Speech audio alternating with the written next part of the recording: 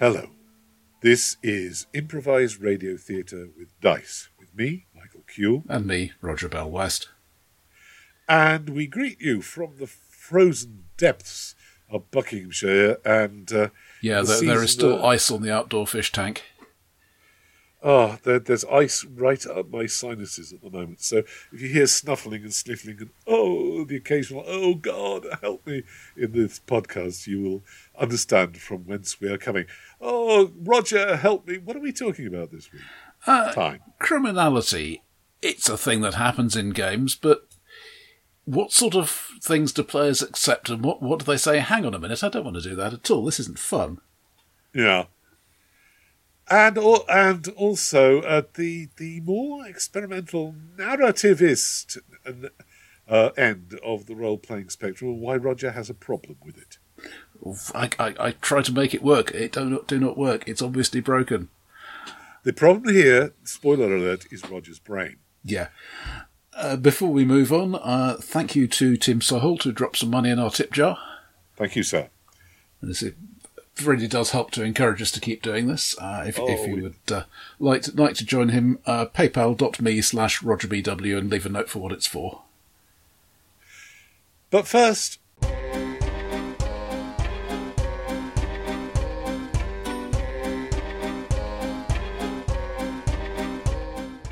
our friends at the Bundle of Holding, who advise us of their many beneficent offers, and even let us have a look at them in advance, have been on something of a kick recently. You want dungeons? Oh boy, we got dungeons! No, you don't want dragons with them. We've got dungeons without dragons! And all of which is in response to certain momentous developments in the industry and world of role-playing. If you want details of this, listen to approximately any other role-playing podcast. We are a monthly podcast. We don't do breaking news. No, we could do in-depth analysis, but we're a bit confused. I think it's still a moving target at this point. Well, yes. I mean, we've got... the OGL is changing in some way, and it may or may not destroy the entire OGL industry, but large parts are moving to a new license, which is still not really as free as one might like. Just use Creative Commons, guys. Not that I'm biased or anything. Well, I think it has to be said that each industry probably has unique characteristics that might call for special legal protections and precautions. There is the complication in terms of games specifically, that you cannot trademark or copyright game mechanics, but you can do it to the expression of game mechanics, i.e. the words. And there is the entire concept of a game world, which has been developed by somebody, and there's the complications of people wanting to move it into different expressions, different types of gaming.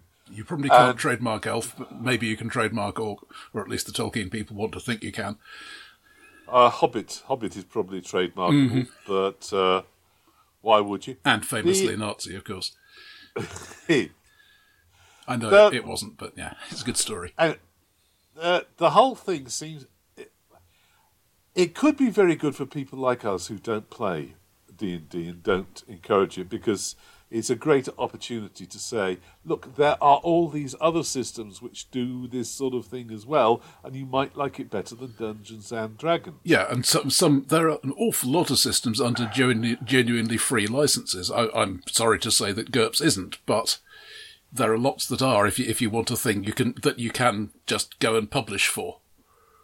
Yeah, the history of people from other industries and other media trying to adapt and to move into role-playing areas hasn't been a good one. Chaosium and Steve Jackson Games got a little burnt, and they may be a little sensitive, but there ought to be a general solution, legally speaking, for how you protect and license this sort of thing, and it hasn't really happened yet.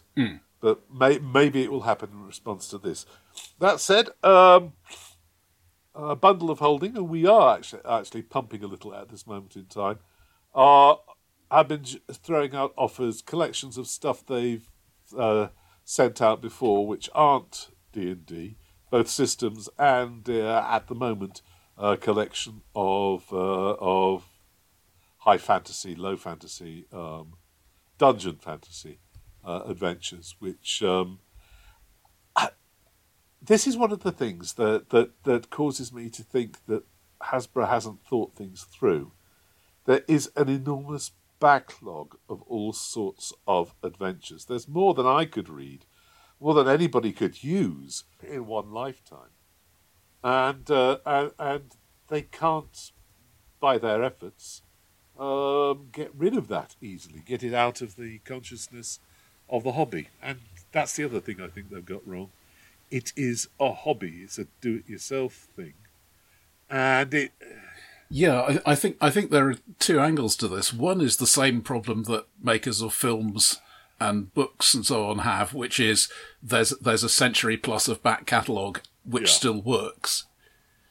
This is where video games, which Hasbro's other interests are in, don't really quite work as a model. But you put out a film now, and I can say, well, why don't I watch the original version of the film that was made 40 years ago? And the answer, of course, is, that was in black and white. Nobody can watch black and white anymore. But anyway, the other thing is that I think, particularly in the OGL side of things, there's always been a very gentle escalation from I'm just a guy who runs stuff to I will write the occasional adventure to I will put out my adventure badly DTP'd on Drive-Thru-RPG to I'm an actual profit-making role-playing company. Well, insofar as any role-playing company is profit-making. Yeah. But because there is a perception that there is that easy thing. Anybody who puts in the time can be a published role-playing author. I think even for the people who aren't, even if somebody is just running stuff that other people have published, they think of themselves as a potential creator, so their natural sympathies are with the people who want to create stuff rather than the people who want to say, no, you've got to pay us. From Gary Gygax's first efforts to say, no, you must play it the real Dungeons and Dragons way, or it's not the real Dungeons and Dragons. This has been a losing battle. I mean, just look at the literary sources in the Dungeon Master's Guide, none of which got paid. I think they were doing it for the advertising, for the exposure. The latest gig, the latest attempt is trying to use technology to create a captive audience, but I don't think that's possible. I mean, the D&D Beyond, if I've got this right, D&D Beyond is a paid-for subscription means of generating characters, managing your campaign, that sort of thing. It's basically an online rulebook library and campaign management system. Which has system, its value, but isn't as valuable as I think Hasbro thinks it is. And I don't think you can make it into an exclusive, the only way of accessing the system. It's just not feasible. And on the one hand, what about people who are playing offline? But on the other hand, I suspect, like most commercial organisations, they're happy to say, well, screw the 20% if the other 80% can be more profitable. But I don't think they've got the proportions the right way around in this particular case. Yeah. I do know somebody, I don't have permission to quote them, but this is somebody who works in the industry who knows people who are getting into role-playing because of VTTs. They're buying huge, expensive multi-monitor computer setups for VTT roleplay. And I think those are the people that Hasbro is gambling on pulling into new-style D&D. Which is D&D 1 and isn't really here yet. But even VTTs are a hobby activity. A GM has to be able to customize whatever, even pre-generated stuff has to be customized to be usable by a particular group and according to a particular GM's case. And I don't think that's that lends itself to exclusivity. One person will like Roll20, one person will like the Foundry. There's just too much idiosyncratic taste, and just having the big guns of money and lawyers isn't going to make yourself a monopoly, I don't think. I hope you're right. My concern is something that I've found occasionally reading the Steve Jackson Games forums. It is not unusual that somebody comes along saying, my GM has decided they want to try GURPS, and I'm building a character, and can I do this and this and this? And the answer is, that's up to your GM to decide. But they do. But the D&D ethos seems to be, and I don't know how far this goes out into OGL space in general, that if it is in a published book, then your GM should at least have a really good reason for saying no. Yeah. Whereas, with GURPS that we both like, we're not even going to use the whole basic set in the same game. Yeah. It would be impossible. You need a good reason to say, yes, that fits into my campaign. And I think most GMs who aren't part of the big world of D&D think that way. But I think that goes back to the very early days of the hobby, when you would go around looking for a group to fit your character into, rather than a character to fit into that group. I'm sorry, to me, the canonical first role-playing experience is there are these shouty guys in the corner, and one of them looked over at me and said, "We need a cleric." I wonder whatever they saw in your face that said you'd make a good one. Passing interest, I think. Well, I would actually say to anybody out there, I don't believe we've got many listeners who are one true D&D followers, but we would say to anybody who happens to be listening that if you look at some of the lists of people recommending other game systems on YouTube, there's another reason why this isn't going to work, because YouTube and people, the criteria for becoming a publisher and something that people will get the chance to look at has become extremely low with the advent of things like YouTube. But go and have a look at either the stuff that the Bundle of Holding has been putting out, and we predict will be putting out in the near future, or go and have a look at the lists on YouTube and see that there is a lot of other stuff out there. Everybody seems to have Blades in the Dark on their list at the moment, which is probably an indication of fashion. There is one specific item that I would like to mention from one of the holding. This is the Alternatives to D&D bundle, which ends on the 8th of February. And I was skimming through, there's Dungeon Crawl Classics and Hackmaster and Chivalry and Sorcery. Yes, it's still there. Yeah, Chivalry and Sorcery. This is not like those other things. I mean, yes, you can dungeon bash in it, but I don't think that's really what it's for. Good at. I'm not sure what it is good at. Mostly knights standing around and being serious, or attempting to create incredibly detailed magicians who then cannot light a candle with their magic. I've done that. But in any case, if you this is the same, I think it's 5th edition, the same version that was out a year or two back, and it is the same really weird font that looks as if ants are crawling all over the page, or maybe that's just me. But if you don't have Chivalry and Sorcery and you would like to correct that, here's a good option. Having done our bit of topical, sort of topical and public service stuff, let's get on to our other obsession.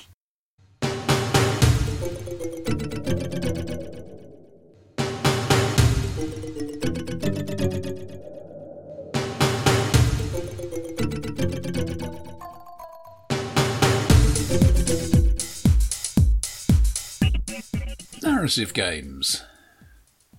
Why are they? Why are they? No, hang on a minute. Why don't they work for me? That's what it really comes down to. I mean, you have run quite. Yeah. You are more experimental in your choice of role-playing systems than I am.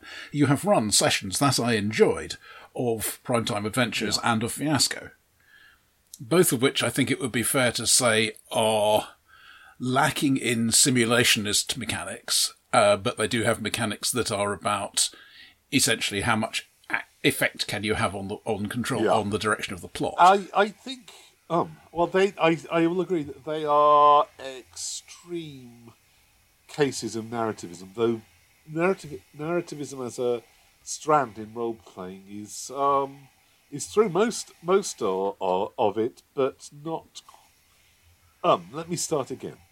If the first role-playing moment in a game was when somebody said, I wouldn't do this, but I'm doing it because my character would, then the first storytelling narrativist moment was, my character shouldn't do this, but I'm doing it for the sake of the story.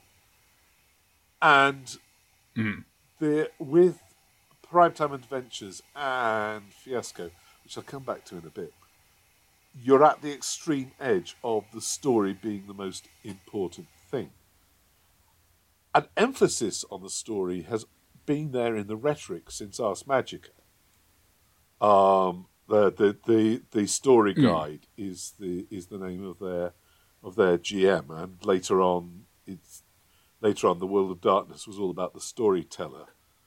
But there it was more the choices you made in building your character. You put things into the character for the sake of story.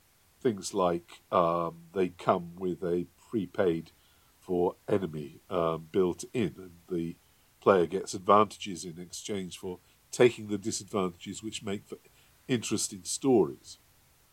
But when you get to Primetime Adventures and Fiasco, and I think my memory as to the history of this is a bit vague, but I think they sort of burst onto the scene even in advance of things like the Powered by the Apocalypse games. They came about as a sudden lurch to an extreme. In both of them, you are having to think not like an actor playing his part, improvising what the character would do, but like either a director or a scriptwriter deciding what would be best for the flow of the story. Right, and I think you have to do that at the same time as you are doing the bit of being identified with your character, and it causes, I think even in the best of us, a certain degree of split personality, of trying to juggle two different sized balls at once.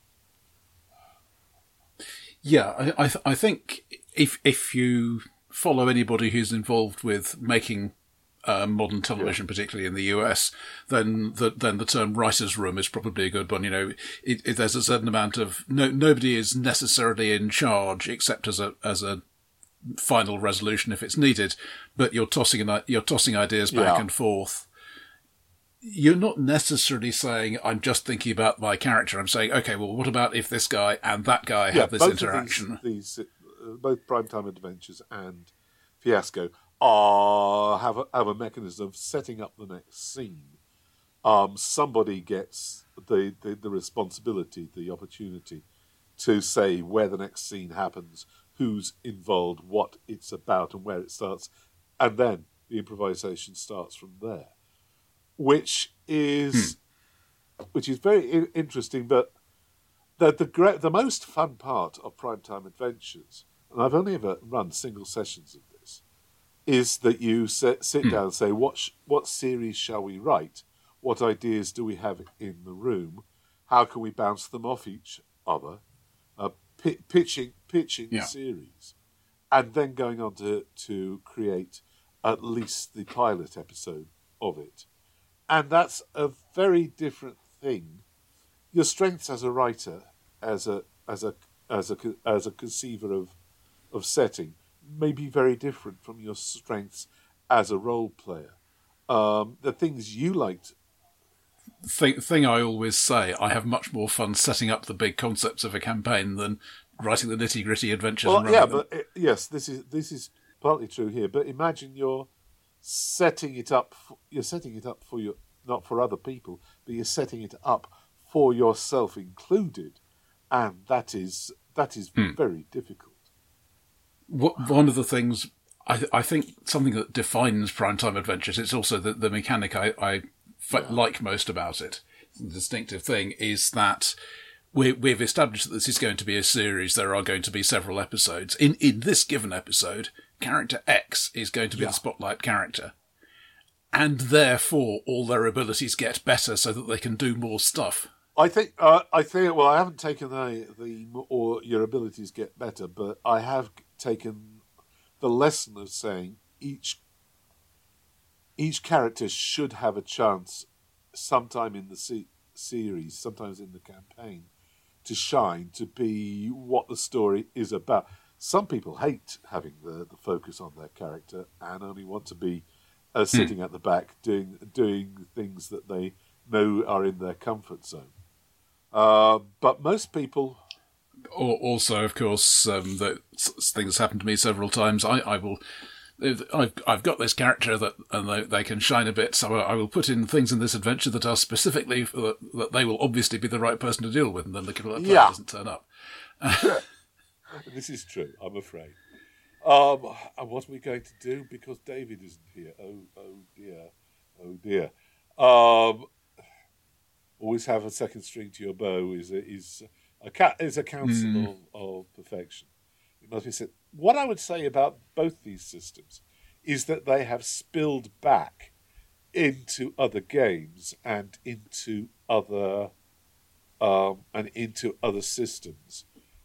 There's a whole lot of rhetoric about co-designing of the initial campaign setup, especially in Powered by the Apocalypse games, where you you will have a session 0 and you will decide precisely what the immediate backstory of the start of the campaign is. There may be more history to be discovered later on in the run, but you start from a semi-agreed set of what has gone before, and the choices you make in a thing like, say, Masks, the characters you choose to include, they have their backstories about their mentors of the previous generation of superheroes, and things that are out there, like parallel universes and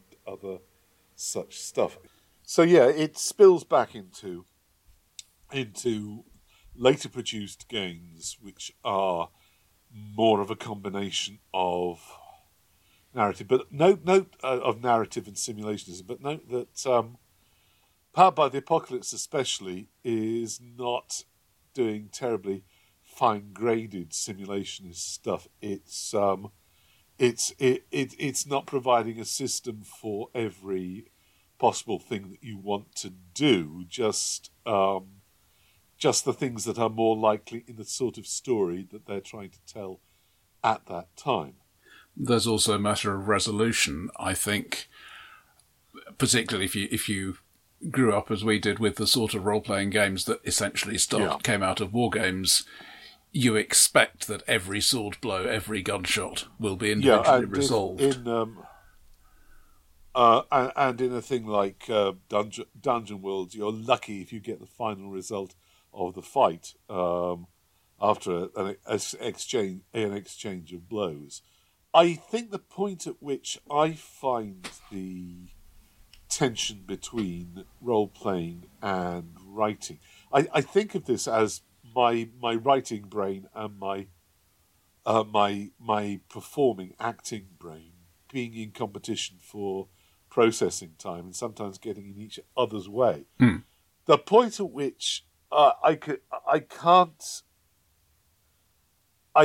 find that the burden of having to justify things in story terms rather than playing to find out what happens, which is one of the really useful mottos that came out of Apocalypse World, that point lies in Fate, where you've got this great band of traits which are defined in narrative story terms as fallen noble or ambitious inventor or the best swordsman in the Three Valleys.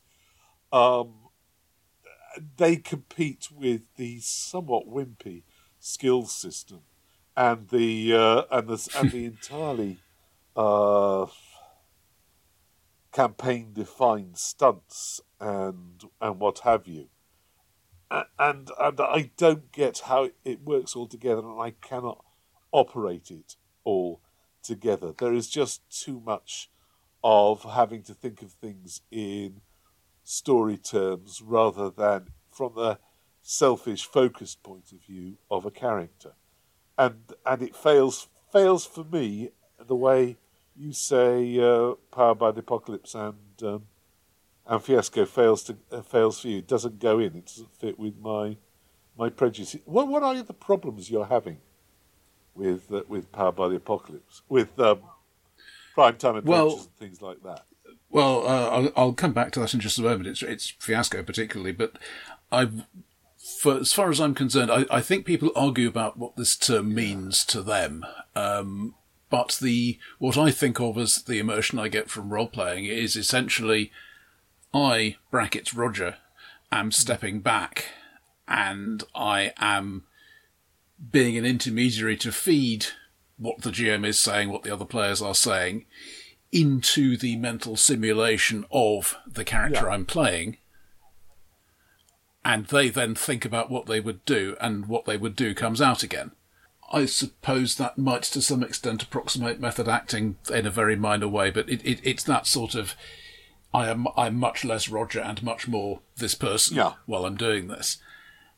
Whereas the editor mindset, what bad thing would happen to you, what dramatically appropriate bad thing would happen to you as a result of this screw-up, needs me to be in my I understand how stories work.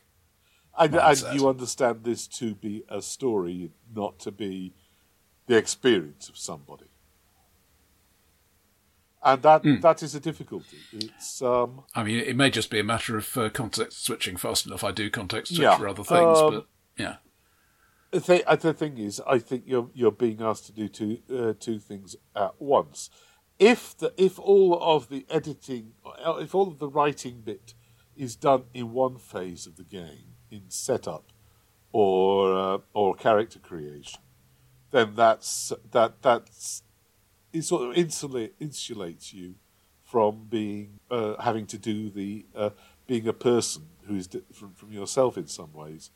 At the same time, I don't find playing NPCs to be and being the referee at the same time, who is thinking about story the whole time. I don't find that to be a strain, but I think there is a different quality to my NPCs who tend to be caricatures, because and stereotypes, because that's what's easy, and the players want you to give a clear signal as to what sort of person they're dealing with at any particular moment. And I think perhaps if I get too deep into them, then they're at risk of becoming the GM's favourite character, because I know all this stuff about this person. I know what they want to achieve and so on. The GM's favourite character isn't necessarily a bad thing when you want to take the storytelling to a different level, to make what was previously just somebody you met at the receptionists, at your psychiatrist, into a major character. But I think there's a qualitative difference between that sort of playing of a character and what you would want to bring even to the most stereotyped of your own particular dedicated character, your own particular persona in the game universe. At least I think so. And one of these that I have tried, and this was a recorded session with warts and all, but it has not been released and never will be, was Fiasco. What playset were you using? The small town in somewhere in the desert. Petty criminality and so on. And so, fair point. None of us was particularly experienced with it. I don't think any of us had played before, except me playing your game, which was what gave me the idea to try it. But I think we all felt very directionless. There didn't really seem to be any pushes beyond, well, I want this too. Well, how do we resolve who's going to get it when I try to take it away from you then? We don't, really. Well, yeah, the skill in Fiasco is setting up the type of scene, and you are supposed to alternate setting up the scene and deciding how the scene turns out. You describe the scene, you play the scene for a while, and then somebody else is in charge of deciding how the scene resolves itself, in whose favour, how the issue of it turns out. Or you can say, give me a scene and I'll decide how it turns out. Yeah. So it was the making of that specific decision that didn't really seem to have any guidance behind it. I mean, there is an obvious gamist approach, which is I want me to have lots of the right sort of dice and everybody else not to. But beyond that, it was, well, you know, we're supposed to be telling a story here. How do we make that decision in terms of the larger story? Well, we don't. I think the impulse there is supposed to be pure creativity. Is the fun of the next scene? Is I can see a thing that could happen now. Let's see what happens when we try it. There is no more directivity other than the immediate. I'm playing this character. This character's got to be in the next scene. How do we get it set up so something happens? And it's in a way it's play to find out what happens. The fact that it's mostly simulating the slightly pointless lives of people in Coen Brothers movies is a help here. I have now seen some Coen Brothers movies, which I hadn't then. That might help, but even so. Yeah. Well, yeah. I'm going into a Coen Brothers film. Do I know where the nearest pig farm is? No, but you can make up a scene with a pig farmer. Oh, dear me. I think that these are games which are rather purist in their dedication to the story above all else, and I'm not sure if that helps them or hinders them. Well, but they have been very influential. I wonder if we should separate plot focused versus character focused. I mean, we've been talking in vague terms about game versus narrative versus simulation. Which was an interesting model, but then got redefined by the Indie Games Forge people, so nobody really quite knows how it's meant to work anyway. But I think some of this is in service to the story versus in service to my character, because if I'm playing my character to the full, that may not automatically make the most convincing story. True. And yet, in this sort of game, your character's capabilities, their certainty of getting what they want, of doing what they want, isn't as strong as it is in a game that simulates what Robin Laws would call procedural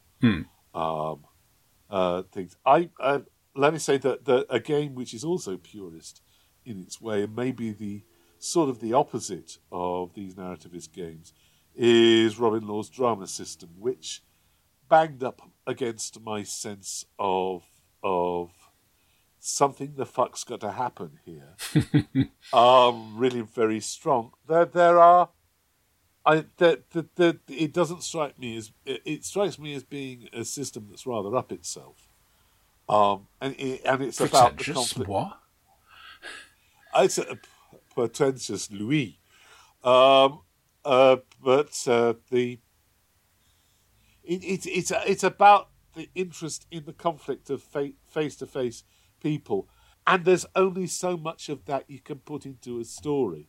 Only so much of that you can make interesting, and I've been in things where people have been going on at each other about what they want and what's the right thing and what's the wrong thing, and it's been wonderful when it's worked, but it's not the only thing. And there are constraints of the reality of the game world and of the needs of something to the fuck happen that makes that very much a game that I couldn't get and really did not dig and sort of had to sell my copies of.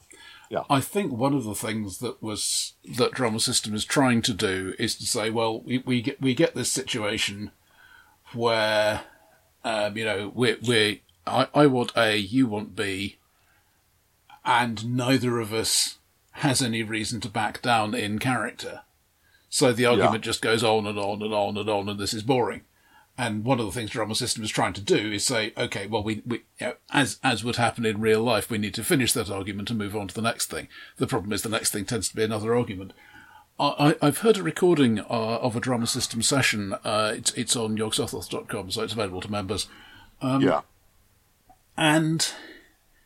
it's a bit directionless, but it sounds quite fun. But all of the players felt afterwards, no, I just really didn't like this. My character turned from somebody vaguely interesting into a horrible person based on what the game seemed to be asking me to do, and I just never want to play this again.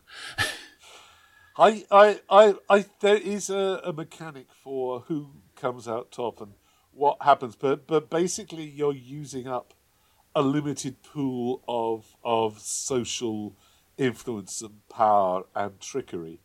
And then at the end, the person who the system is entirely agnostic about who's in the right and who's in the wrong, but it's also agnostic about what the social pressures are and what would make sense there. And no, arguments don't come to an end. That's part of the problem.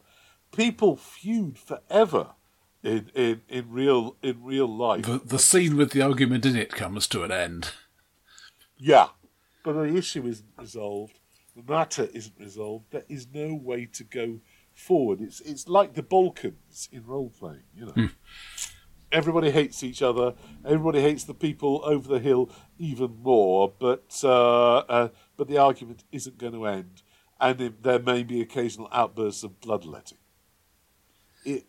That's what I found wrong with that system, and you need something to drive a story, whether it's written or performed, towards an end, or find a way for the end to attract the players towards it. I don't honestly know.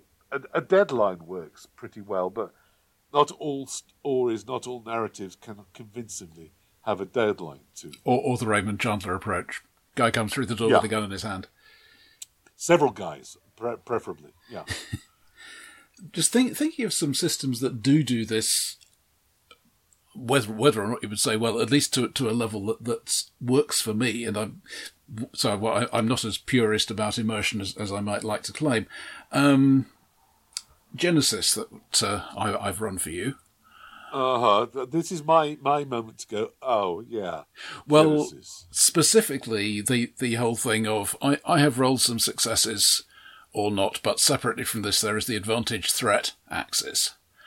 And, maybe I've succeeded, but there is some sort of minor drawback. Now, for me, I find it quite easy to come up with that, because I've got this table of, here is a typical 1-threat drawback, here is a typical 2-threat drawback. It's the sort of thing that might happen in game mechanical terms. Or I can, if the situation prompts me to, then I can come up with something of roughly equivalent badness, or indeed goodness if it's advantage. And I think because it takes that pressure off me to invent something amazing, I do find that easier to work with. So. I will admit that the system has a tendency to produce some sort of result. It's just that when I pick up the dice and look at them in my hand, and I'm about to roll them, I cannot for the life of me figure out what the chances of me succeeding are, what the chances of anything happening are.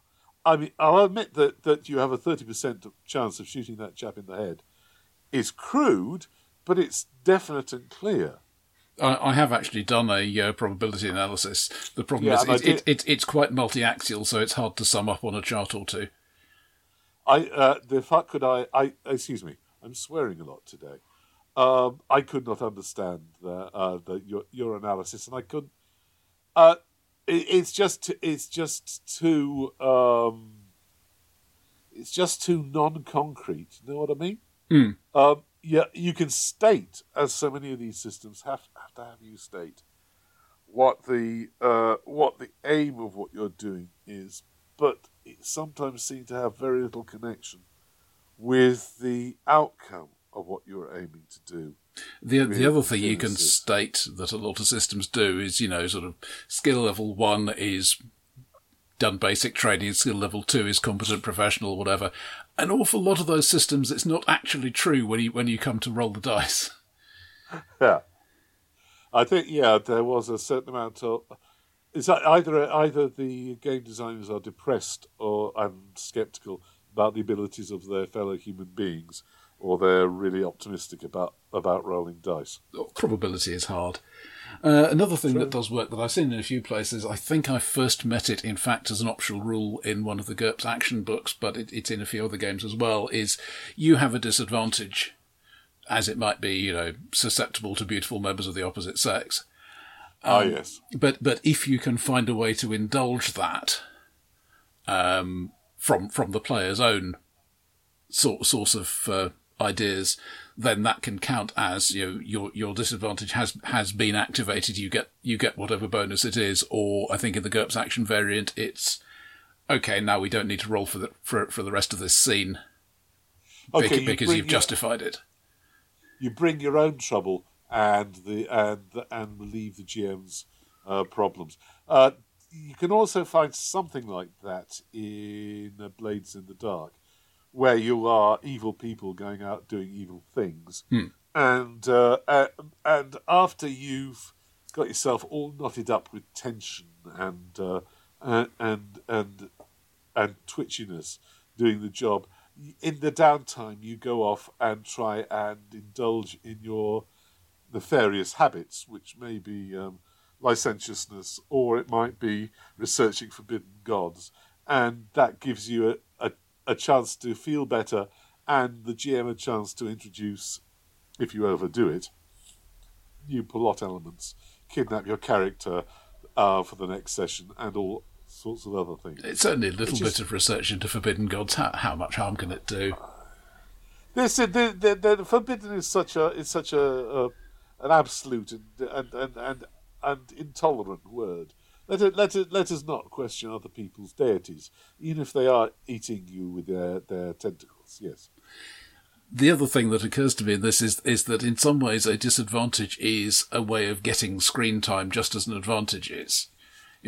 Whether it is I can spider climb up this building, or it's I'm scared of heights. You're saying we're going to change what's happening to accommodate me. Yeah. And this, I think, is why systems that do give you points back for taking disadvantages always have a limit. So you can't take all the disadvantages. Well, it's also so you don't end up a super powerful telepath who's also paraplegic. Yeah, but the game would be all about that character is the thing, because everything they do, either there has to be a way of accommodating their massive load of disadvantages, or they're being high-powered and walking over it. So, yeah. And if you've got somebody who's super high-powered and isn't in a wheelchair, you're probably doing something wrong. I think that if I can identify your problem with Fiasco, maybe you never tried running Prime Time Adventures. I set up a campaign of that as a play-by forum, but didn't quite get the player engagement. All right, I think you. That's just not having the right players or not putting it right. That's a standard problem for Roger's campaigns. So I don't think it needs special attention. I think it's a standard problem for most people's campaigns. I think that in both of these cases, the driver to do the next thing is to have fun with the setting and the ideas, and on the third hand, the characters. I don't think it's not got the driver's built into the structure in quite the same way that a more traditional role-playing game is. Primetime Adventures, which I'm continuing to confuse with Powered by the Apocalypse, just because they both begin with P and have acronyms. Primetime Adventures has the director, and they can nudge things. The producer, I think, is actually called, and they can nudge things to an extent, and insist on bringing in certain narrative elements right now. But but Fiasco is a purely creative thing, trying to take what you created together and making it into something that's fun and has a sort of tragical comical inevitability about it. Well, as I say, having seen some Coen Brothers films now, that might make more sense if I try it again. Okay. Well, having assured Roger that he's not unusual. Next time it'll be better. Next time it must be better. We will move on to the next thing.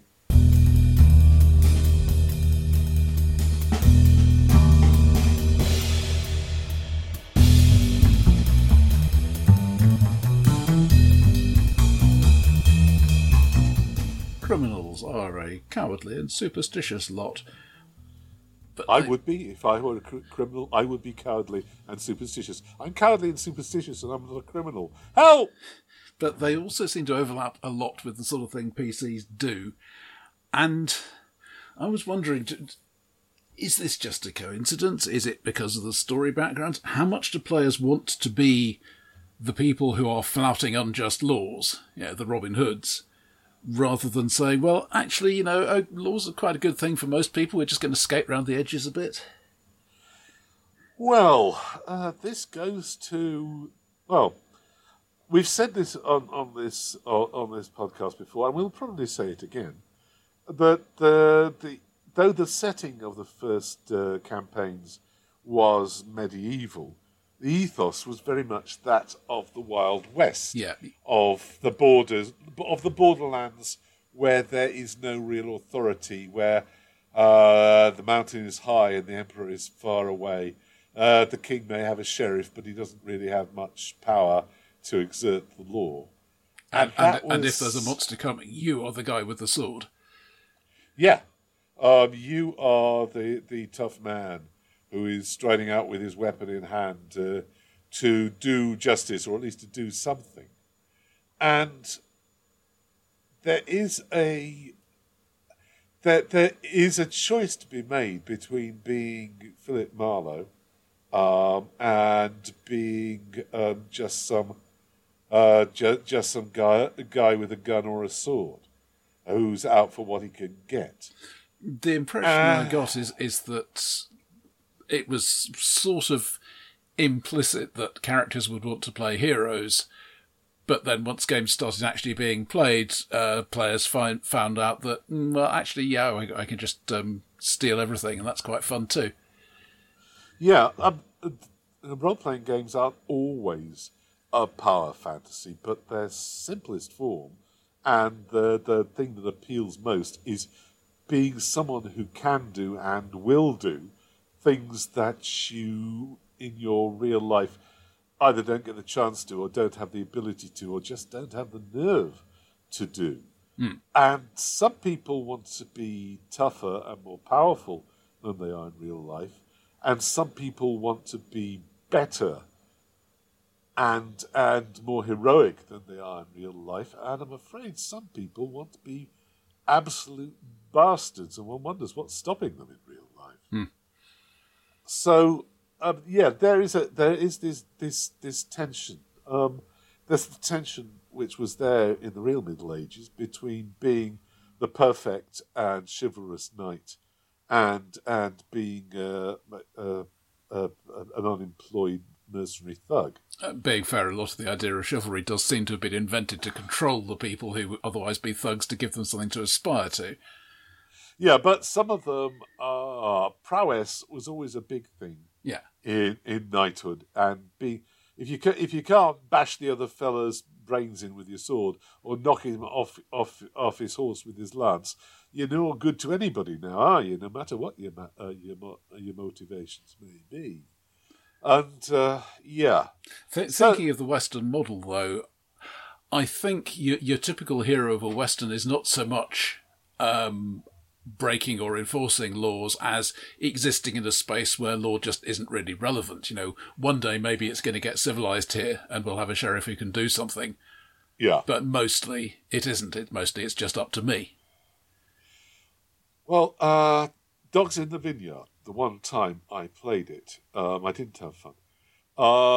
We found it was all about, you are essentially a group of travelling judges for the theocratic state out west. Mm-hmm. And you are the ones who are going out and deciding what the law was, is, and always has been. And for some reason or other, maybe it was just me and the other players. This goes back to our deprecating the drama system. Maybe it was just me and the particular other players, but the way we ended up resolving our different interpretations of the laws did involve a lot of standing around threatening each other with guns and sometimes drawing our guns and shooting each other and saying, there, God has decided it, more or less. Fair. Well, yeah.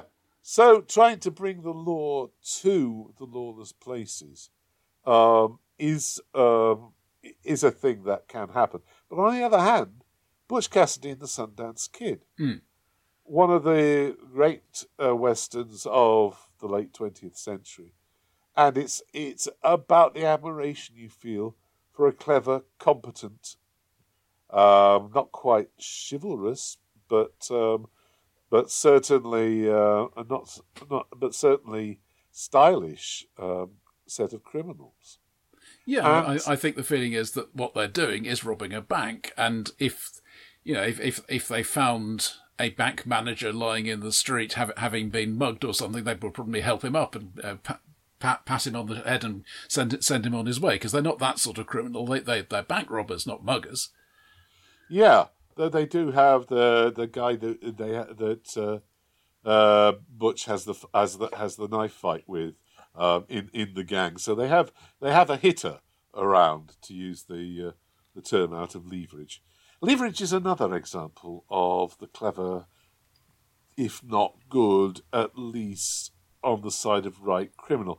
That's a whole very carefully set up. At the time it was coming out, John Rogers was blogging about it.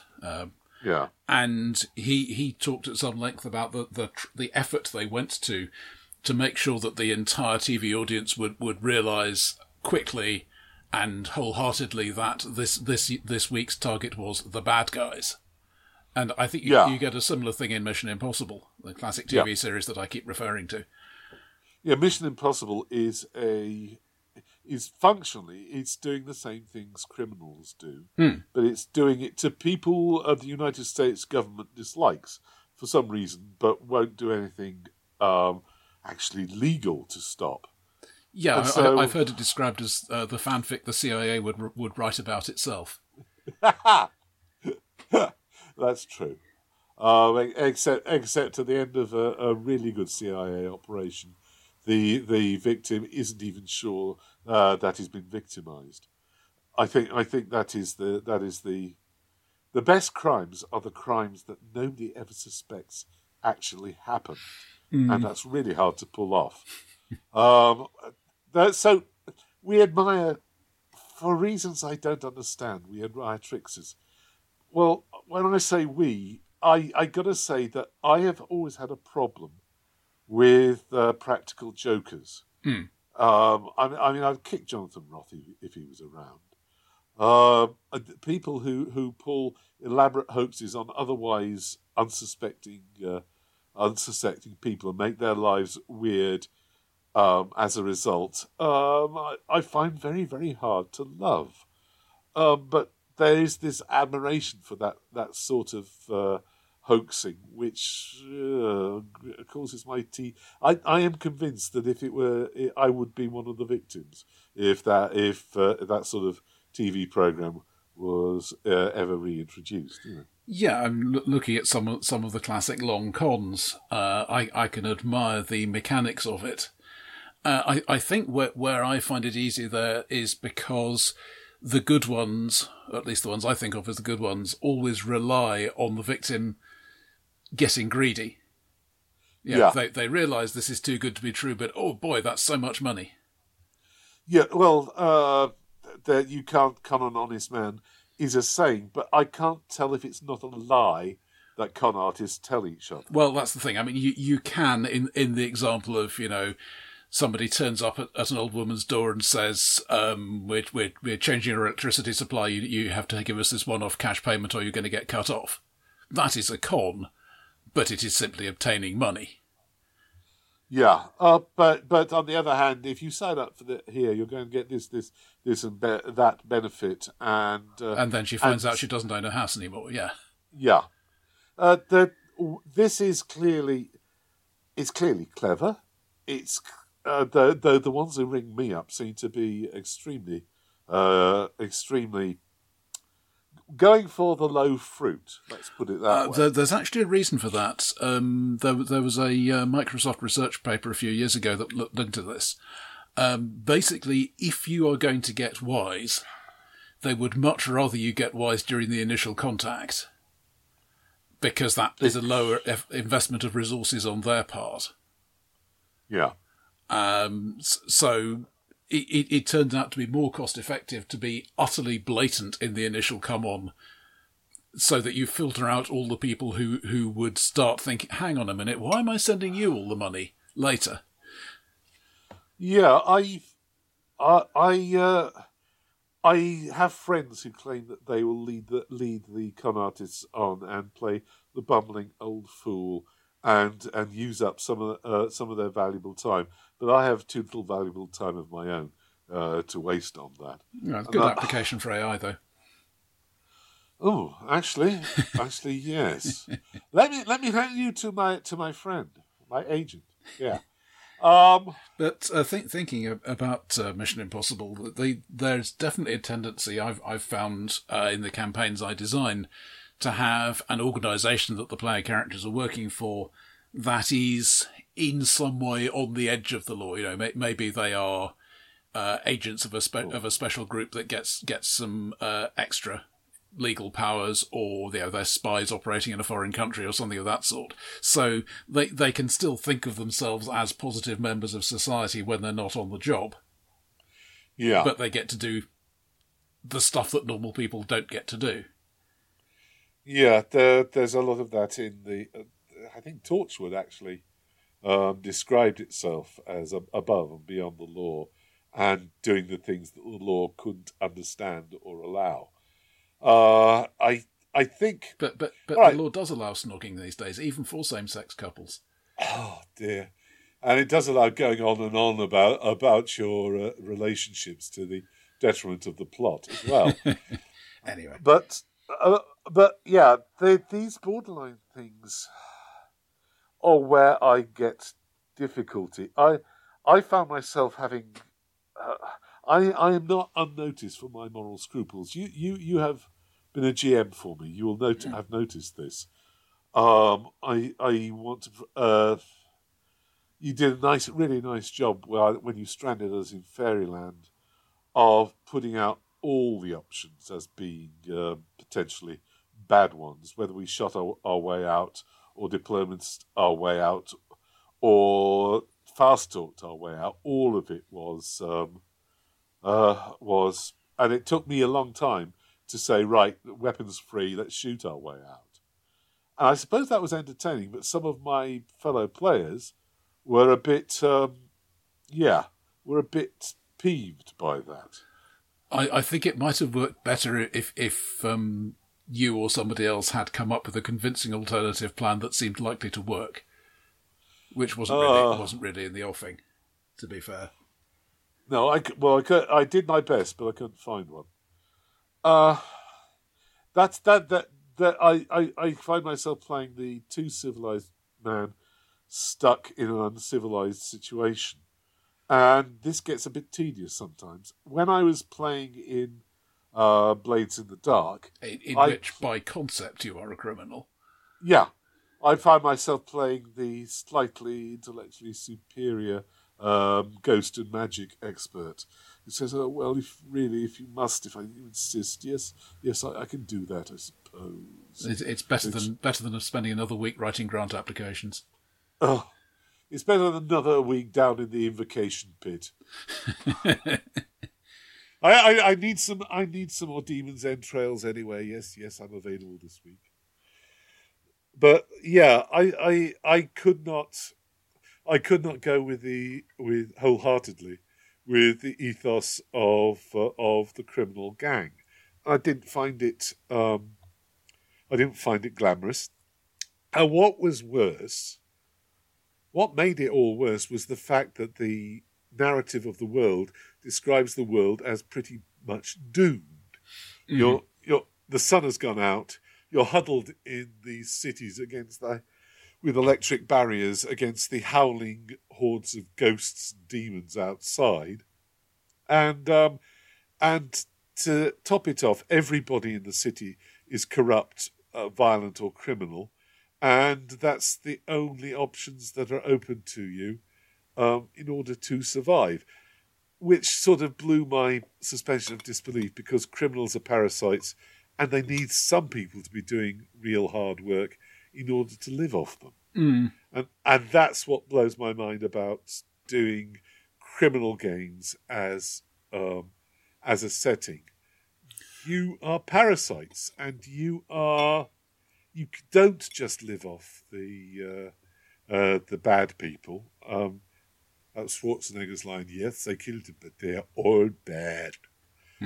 That doesn't happen in any sort of real world. And I suppose the genre conventions are just showing too much for my taste. Yeah, well, that's what your leverage is explicitly going out to do. It's saying, yes, these really are bad people, so it's okay. Mission Impossible, similarly. I think the recent Ocean's films, 11, 12, 13 at least, I haven't seen them, did, to my mind, really quite a bad job of saying, well, why is this guy a legitimate target? I mean, yes, all right, we don't like casinos much, or at least Roger doesn't, but why is this particular casino boss a bad person? And the only real reason is, well, he got my woman after she left me because I was so horrible to her. If he's a bad person because he's got all this money, it would be slightly more honest. I think there's also a tension the other way on, and I think I've run into it.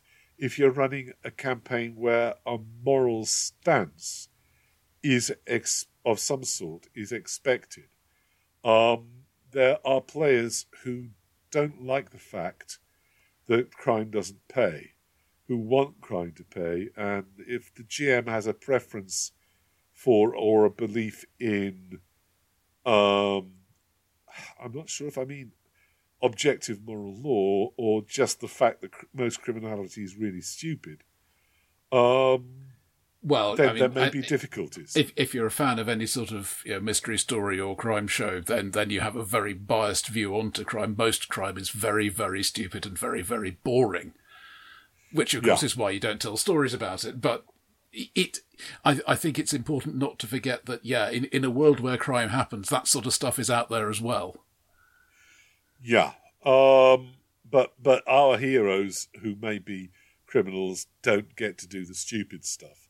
They get to sneer at the minor villains who do the stupid stuff. But sometimes the minor villains will do the stupid stuff to you, and just because it's stupid doesn't mean that violence doesn't work, at least in the initial stages. And this is a complex web of... Roger, I came up with a plan for the GURPS Limnall game, and I thought it might work, and you thought, you being the GM, thought it wouldn't. And where you can get the inevitable conflict there, when the models of the moral world aren't the same and aren't working in sync. And I'm not sure there's ever really a solution to that problem. I tend to look at this from the other end, which is that most of the time, most of the players I know want to be playing good guys. Yes. Or at least people who think that they are good guys. So if there is, so that can mean we have special legal exemptions. It can mean we are in a place where the laws are blatantly unjust. Friend of the show, Shimin Beg, is playing in a Hell's Rebels campaign. It's a Pathfinder module in which you are essentially accidental leaders of the resistance in a city where the government has gone particularly evil. This is in a fantasy world where literally evil is a thing. There are demons involved, but you are finding yourself. I just wanted to carry on with my life, and now, well, nobody else is stepping up to lead the resistance, and maybe I'd better do it. And I do like that idea, but it to make it work as these are very, very obviously the bad guys. I think it's perhaps a bit heavy-handed. It's a sort of Mad Emperor Caligula sort of level of proclamation of this is very dodgy stuff going on. The thing is that if you have one concentrated source of evil, one bad guy in charge, then it is subject to a certain degree to the law of well, if you lance that boil, the problem will go away. But it's for there to be a campaign. First of all, there has to be some arguable doubt about whether the evil is there. There are people out there, and one of them is called Alex Jones, who I hear is now personally bankrupt. They may have found a way of wiggling out of the debt he owes. And one of the things he did whilst he was being tried was to go onto the radio and describe the judge and the prosecutors as demons. They were acting demonically possessed whilst his trial was going on. I would not advise you to do that. But this is not generally a positive legal argument. No, it doesn't make you. It doesn't bring the favour of the court with it. But we are talking about. If they have a sense of humour, they may go, "Damn, you found out." Now what do we do? But we're talking about fantasy settings where that might turn out to be true. But the vast majority of the people out there are not going to go with this, partly because it disturbs their quiet and tranquil lives, and partly because if it does turn out to be true, they don't think they can do anything about it. So ambiguity about the moral right and wrong is sort of built in to that sort of session, especially when robbing people and running protection rackets is a really good way for liberation movements to make money. And if it crosses over both ways. I mean, if you look at the history of terrorist groups in Ireland. Yeah, that's what I was thinking of, yeah. Yeah, this is basically a criminal gang with some slogans. It's set... At least some of them, at least at some of the times, so... I have heard it said that the mafia start out as a liberation movement, but stop being that.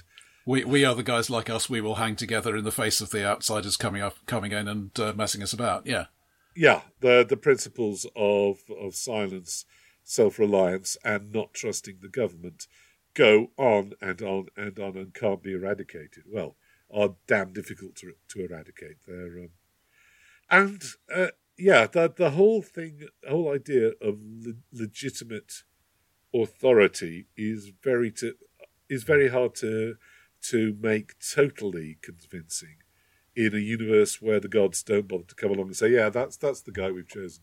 That system of government over there, do it that way. That'll be fine. Yeah, this is a thing I do like to touch on in games, but I think it is a thing where I'd like to have some player buy-in. I can think of a couple of players I know who would be quite uncomfortable at a campaign that started off, we are working for the good guys, and it gradually became apparent that what you are in fact doing is locking up political dissidents without trial, for example. Yeah. It could be a really interesting campaign, and what is the point at which you make that decision to change? But for some players, that would just not be a happy place to be, and fair enough. It would be it would be a bait and switch operation. That too, yeah. And players like some things to be clear up front, but they also like there to be mysteries for them to discover. And yeah, the model I'm more likely to use is our agency versus their agency, but you meet their agency in the field and you find out you have a whole lot more in common with them than you or they do with your respective higher ups who don't go in the field. Yeah, strangely, no one has ever had a government based on the secret agents being in charge that anybody can tell. Well, I think they're not secret anymore at that point. Oh, no. If you can actually be in charge and nobody knows who you are, I think you get it right. Well, at least you won't get any complaints. Anyway, I'm not sure we've reached any conclusions there, but... Except to say this, morality is difficult. Yeah. But you have to take it into account anyway.